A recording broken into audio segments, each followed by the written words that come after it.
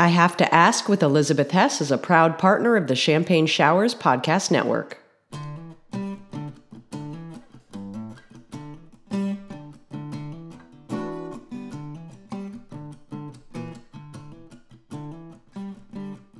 Welcome back to I Have to Ask with Elizabeth Hess. Today's guest is Champaign County Board Member Kyle Patterson. Good afternoon, Kyle. Hey, how you doing? I'm good. Now, you are a graduate of Central High School and a University of Illinois alum. Have you ever lived anywhere else? I lived in Urbana for 1 year. Kind of not what I meant, but... That's the extent. Okay, so you worked with Parkland College's migrant education program. You also used to work at a daycare center. Obviously, your professional life took you down the education path at the beginning. What did you learn from the kids in daycare and the migrants you guided? From the kids in daycare, I've learned from them that a career in daycare is not something I would like to pursue. When it comes to the migrant program, that was probably one of the most educational experiences I think that I've had. Seeing these people who, most of them live in the Rio Grande Valley down in Texas, around Brownsville, that type of area. And they come up here for the summertime to do migrant work, such as detasseling corn, basically work that we're not willing to do as Americans. And pretty much the two categories of detasselers are either migrant workers who are either immigrants or first, second generation, typically, or teenagers who are too dumb to realize that it's a horrible job and will do it either one summer, never do it again, or not even make it through the whole summer. So we'd meet with these kids who had been spending, 13 hours in the hot sun since 5 a.m. and they come home and they shower off and they come and tutor with us. And I can't imagine as a teenager in the summertime wanting to tutor in general, let alone after working a shift that for me as a 32-year-old adult have never, as far as the intensity of that work. And it was really inspirational. It really kind of showed me what this group of people is really about. Let's talk about your Democratic nomination for District 7. You got the endorsement pretty quickly of former board members Josh Hartke, Sam Shore, Pius Weibel. Why do you think your message resonated so strongly with them? A lot of us operate on sort of the same wavelength. I mean, for lack of a better term, we're college town lefties. But really just taking a progressive standpoint to these local issues. A lot of times when it comes to local issues, because it's not discussed on CNN and with the talking heads, and we don't have national party officials telling us where we should stand on different local taxation issues or zoning issues, we sort of lose progressive values, even though that we might be representing the progressive party. Sometimes the spectrum of ideology gets mushed a little bit. And I think that they saw that I was somebody who stayed focused on the progressive angle of things, even on the local level. What made you decide to run for county board? And prior to that, were you in any elected office? Deception. No, I've never, that was the first time. I was very interested in getting involved in civic activities, and I made friends with some people who made me aware of the opening, and I grew up in this district, and it felt very fitting to represent it. I really thought in the last nominating process for county board chair, you would end up being the chairperson, but you aren't. Walk me through what happened that night and behind the scenes. Essentially, Gerardo Gonzalez was elected board chair. There are 13 Democrats and 9 Republicans on the county board. It takes 12 votes to be elected chair. He was able to get all of the 9 Republicans and 2 Democrats and himself to vote for himself over me. A unique occurrence to happen in a legislative body, but it is not unique to Champaign County. There are people much greater than myself who this has happened to in the past. It's something that is politically unsavory, but it's not something that I think that I've allowed to get in the way of the issues that we need to deal with right now. One of the things that you do on the county board, you're the county board appointee on the county mental health board. What are some of the programs that they fund? The Mental Health Board is a local body that is appointed by the county board and the county executive, and it oversees the disbursements of about $4.5 million worth of, you'd recognize it as a grant, but technically it's a contract with local agencies, both big and small. Some of the stuff that you might have heard of that they fund, the Truce program, which is a program that uses the interrupters model for crime prevention by going into the community and working with the individuals who are involved in trying to create basically a ceasefire. And ceasefire is actually the program that my understanding is that it's modeled off of. There's also CU Neighborhood Champions, which is Karen Sims is operating them now. It is a trauma-informed program where they look at not the individuals who are involved in the shooting or who might be necessarily involved in future shootings, but looking at the individuals who were traumatized by this event, whether it's the loved ones, the neighbors, the people in the community. And I think a lot of times when we talk about gun violence, particularly within the Black community, we don't really talk about the people who weren't shot, the people who might be relatives or loved ones or neighbors who are really experiencing a lot of trauma. So it's really cool to, fund programs like that. But there's a variety of stuff, just mental health services through Rosecrans, RPC, Muhammad Area Youth Club, just a lot of different agencies. I think in total, it's over 30 as far as the different programs that we funded this year. When a position like this comes up on the county board and they need an appointee as a liaison, do you raise your hand and volunteer for this? Do they look around and say who would be the best fit for this? How does that work? Usually at the beginning of a term every 2 years, we have to appoint all of our different positions, and usually whether it's the board chair or the executive will send out an inquiry to the whole board notifying us of the vacancies, and we basically correspond with what we'd prefer to do. And that was, for me, the mental health board was something I immediately jumped at. Let's talk about your day job. Your day job at Cunningham Township, part of your job is helping people find affordable housing. Talk about the housing crisis locally and nationally. We have serious issues in Champaign-Urbana that a lot of people are oblivious to. We're a college town, and that really inflates rent. And in Champaign-Urbana, it is very, very difficult for low-income people to afford rent, particularly people who are disabled. You'll have somebody who is disabled and they're on what is called SSI through Social Security's disability benefit. That's $771 a month. The median rent in Champaign County is over that amount. So unless they have a housing subsidy, there's not really an option for them. I think a lot of people don't realize just how widespread homelessness is in our community. And a big aspect of that is that what we middle-class people think of as a homeless person is one small aspect, and that's the people you will see downtown or on campus who are panhandling. And there are many people who come into my office every day who you would never in a million years assume that they're homeless. And they walk by you every day and you see them every day, and we don't know that it's going on because we don't see the people who are doubled up with their kids in somebody's living room, or the people who are sleeping in the Walmart parking lot in their car with their kids. And there's no year-round shelter. Even crisis nursery, once your kid's over 6 years old, your kid can't stay there. And so there's really not a lot of options out there, and it's really devastating. When somebody comes into your office and they're looking for housing, where do you start? You take them, you sit down, you take an intake, or how exactly does that work? So what we do is we look at individuals' income to see what sort of rent they can afford. And what we can do is we can offer them a grant to essentially give them rental assistance to help pay for usually that first deposit. But for us, even with the work that we do, the limited funding we have, it's a one-time assistance. So really it's designed to help people who will be able to afford that rent moving forward, but need to get over that hump of paying the deposit. Or we also help people facing eviction.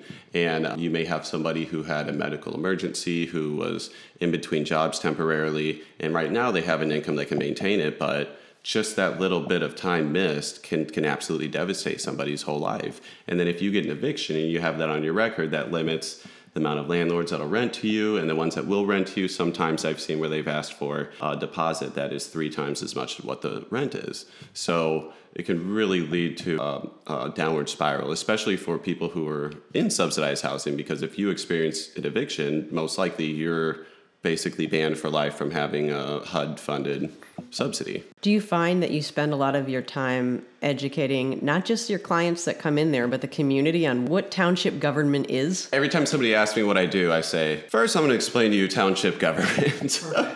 Because it is one of those weird layers of government that people don't really understand and people don't really know about.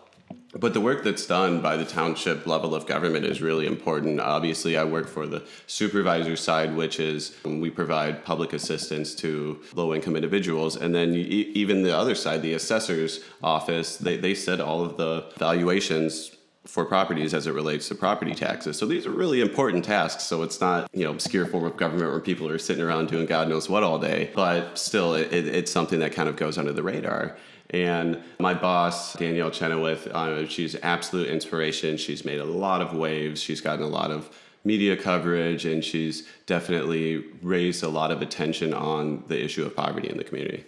You have said, and I'm sorry to bring up the jail and the nursing home, but I can't have you in my studio without asking about these things. You have said we need to have a, quote, safe jail. Do we need to build a new jail or do we need to fix up the downtown jail? It's my understanding that fixing up the downtown jail is just the amount that it would cost. Wouldn't make any sense to fix it up. We don't need more space. And I think that's an important aspect to understand. The issue is not necessarily that we're running out of beds and we don't have enough space, it's that we don't have the right kind of space. We have situations that require separation. There's a lot of gang activity that goes on locally, and there's been violence in the jails, and they have to have certain separations. And so they may have enough beds, but they need beds that they can isolate. When it comes to people who are experiencing mental health episodes that can't be around other individuals, they don't have any facilities currently that they can, in a humane way, keep this individual safe. There are inadequate facilities for medical services currently,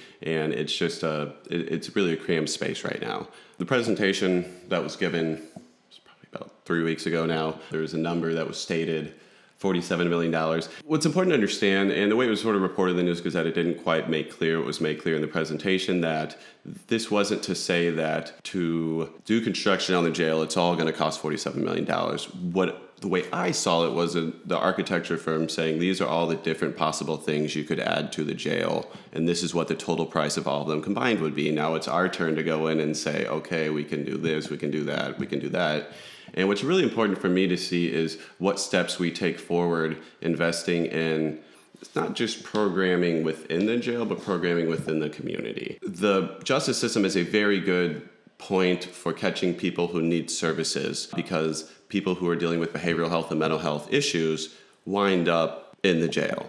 And yes, there should be services there, but we should also have services that prevent people from getting there. And we do have a lot of services in the community, but I think that there's always more that we could invest in. Speaking of services in the community, what was it, 2 years ago? Then Board Chair Pius Weibel was out buying paper towels and toilet paper to drop off at the nursing home. These are people who this might be their last chance to have somewhere safe to go for their final days. Are you still adamantly opposed to selling the nursing home? Do you still wish that hadn't gone down how it did? It's a difficult question to answer because obviously the ship has sailed and the county no longer owns the home. I think that the mistakes that were made, it's difficult to identify the point where we started making bad decisions or we started not making the appropriate investments. Unfortunately, I think that started sometime before I joined the board, and I think that after years and years and years of negative news coverage relating to financial issues with the home,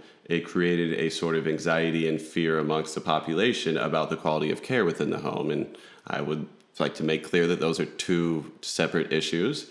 And there were people who couldn't differentiate between the idea of losing money and spending money. Lots of times we talk about having to subsidize the nursing home. Well, we also subsidize the sheriff's office. We also subsidize the state's attorney's office. There are lots of offices that we have and programs we run that do not generate revenues that fund themselves. And the idea of having a public nursing home is that we're going to have a high quality nursing home that we subsidize to make it better.